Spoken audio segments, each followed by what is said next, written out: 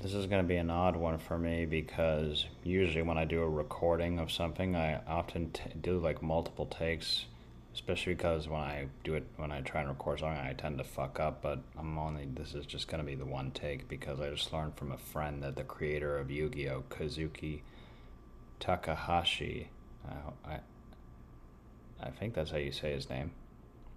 I hope so because it's really. I mean, it's one thing to get a person's name wrong, and especially after they died. I mean, I don't know the details of how they've died, but I guess I felt like I wouldn't say an obligation because I didn't know him. I didn't really. I knew some brief story about his origins in creating Yu-Gi-Oh, but I guess I want to say this because in many ways I'm in my 30s now, but I grew up watching Yu-Gi-Oh! And the multiple anime versions of it. I'm not gonna lie that I eventually grew to. Aside from loving the game and how it challenged me intellectually and strategically, fuck, it helped me get through 7th grade algebra, which is never fun. I'm fucking grateful I never took calculus and statistics. That's a bitch in itself, but Yu-Gi-Oh! Was very important to me as both an anime and a game in many ways. I loved a lot of the different anime spin offs. Obviously, I love Yu Gi Oh! Duel Monsters. I like GX. I like 5Ds. Absurd as the concept of card games on motorcycles was. I enjoyed Zale. I enjoyed Arc 5, despite the weird plot it had. I never saw Vrains, and I've heard Yu Gi Oh! 7s is bizarre. I lost touch. I guess I stopped with the Link monsters, and I have some Pendulum monsters, but I grew to love the English version. The Japanese version was something that resonated more because, unfortunately, when it comes to Americanizing a Japanese cartoon, it can kind of taint the reputation of it, and I think that in many ways, Yu-Gi-Oh deserves a lot more respect than what people give it credit for.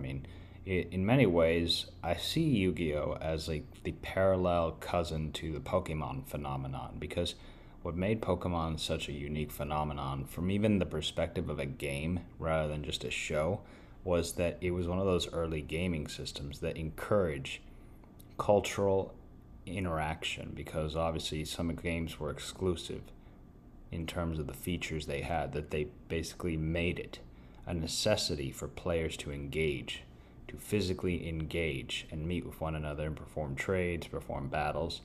Basically, it cultivated a form of communication and interaction that could be looked at as positive. And Yu-Gi-Oh! In many ways did that because it allowed people to play with each other. It allowed people use their brains, build decks based off archetypes that they particularly loved and appreciated. I think that's one of the great things about both Yu-Gi-Oh! And Pokemon. There's a lot of variety. And I know that line, variety is the spice of life, is very cliched, but there is a great deal of truth to it. And I think when I look at Yu-Gi-Oh! And the multiple archetypes, the multiple types of decks you can build on a particular theme, there's something very poetic and creative about that. My favorite archetypes are the elemental heroes, and I love the idea, the variety of fusion monsters that you could form with them. But I also just love the inspirational aspects of the Yu-Gi-Oh card game, in addition to the anime. But when it came to the archetypes, if I could build my own archetype, I would probably make it Batman centered. But that's just the nerd in me. And by the way, I'm not crying or getting emotional. This is just how I naturally talk when I'm not overexcited. I'm just trying to just talk casually.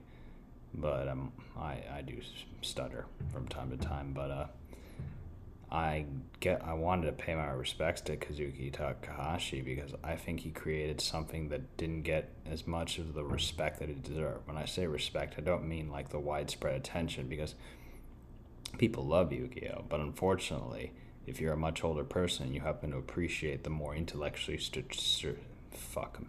strategic elements of the game, you're viewed as not just a nerd but just very childish. Yet I was able to get through seventh grade algebra because of the game, because I was able to use the multiple times that I played as a way of keeping track of numbers without really relying much on a calculator. Granted, I did still cheat on in my seventh grade algebra classes from time to time. Hey, when you're 13 years old, and you're part of the corrupt public school system, you got to just do whatever you do. But anyway, this is me just saying and paying my respects to Kazuki Takahashi, and I hope that me and anybody who values Yu-Gi-Oh or even Pokemon, having grown up with it, don't ever feel ashamed of liking it, because I'm 31 years old. I mean, if you were to see a picture of me, you probably think I'm much younger. I don't know whether it's good genes or just exercise, but I feel when I look at myself, I still feel like I'm that teenage kid that played Yu-Gi-Oh from time to time and built one deck after the other, and I don't think you should feel ashamed. And that's the great thing about these games and these animes. They cultivate this sense of belonging that hopefully doesn't ever devolve into groupthink. But then again, I guess that's the beauty of the archetype aspect of both Pokemon and Yu-Gi-Oh. There's just so many of them that there's always going to be the variety is never going to come up short. And again, that is the spice of life, and I think that's why there's a great value in appreciating something that's grown with you over the years. And to me, even though I don't watch Yu-Gi-Oh anymore, and I don't even watch the old versions because they're just other animes I liked, it's always going to have a special place in my heart. I certainly like to watch clips on YouTube of the Japanese version because the music is fucking incredible and really just captures the sophistication that a lot of people that laughed at the Americanized version would no doubt fail to recognize. I mean, and even the themes and when you look closely at some of the influences of Yu-Gi-Oh, or even just for certain seasons, you get to appreciate that it was much smarter than people realized. I know I'm dragging this on, but I guess this is just the person in me who loves Yu-Gi-Oh. One of my favorite seasons is the Waking of the Dragons season, which I feel was shit on a lot. I mean, I know it's actually called the Doma arc in the Japanese version, but I appreciated the idea that there were a multitude of villains in that season, and it was just tackling something deeper than what Battle City tackled. I mean, Battle City has more of an epic tournament, anime tournament arc style, but the Doma arc felt like an examination of the complexities of the human condition, and I felt that was better explored there for the multiple villains who were not even villains. They were just antagonists with different goals, and I liked that.